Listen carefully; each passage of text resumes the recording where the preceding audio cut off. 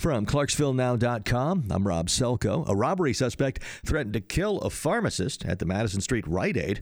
Clarksville police say it happened 2 weeks ago. Investigators want to hear from anyone who recognizes the man whose picture is posted on the Clarksville Now homepage. 22 men have been indicted in an undercover human trafficking operation in Brentwood.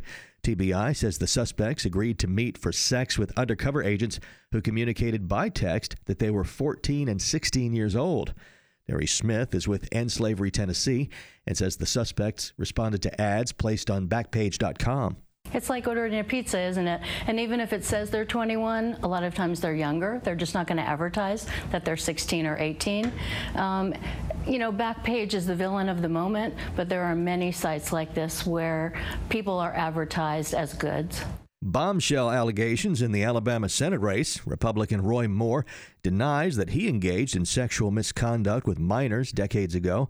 4 women allege Moore either propositioned or touched them inappropriately. The youngest was just 14 years old. Many lawmakers say if the allegations are true, Moore should leave the race. The Highway Patrol, Clarksville PD, and Montgomery County Sheriff's Office will conduct a sobriety checkpoint tonight on Highway 48 in Montgomery County. You can expect delays along that road during the operation. Download the Clarksville Now app for push notifications of breaking news. Available on the App Store or Google on the App Store or